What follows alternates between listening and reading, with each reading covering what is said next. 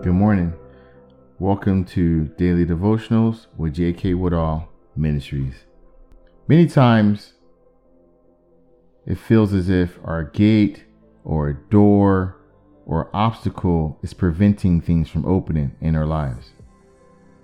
Many times it feels like the obstruction is so great that we may even give up. Let's get our Bibles this morning.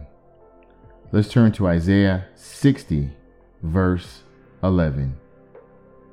Your gates will be open continually.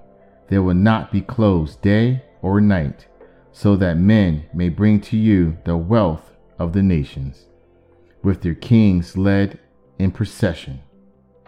Amen. So as you can see, God has a message for us today. Our gates are open.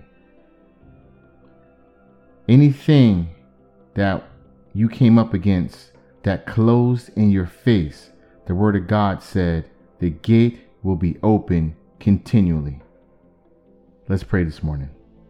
Heavenly Father, Lord of Lords, King of Kings, Lily of the Valley, bright and morning star, we bless you this morning.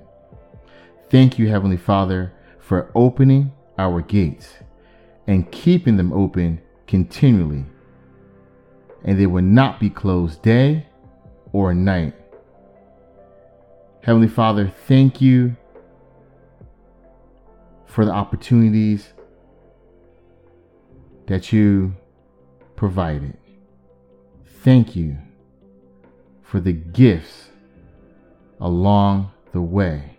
Thank you for allowing a clear path to success, a clear path to healing, a clear path to our breakthrough.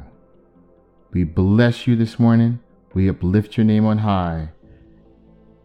And these and all things we ask for in the mighty name of Jesus. Amen and amen. So your gate's open. No one's going to close it. No man can close it. In fact, in Isaiah 60 verse 11, it says, men may bring to you the wealth of the nations.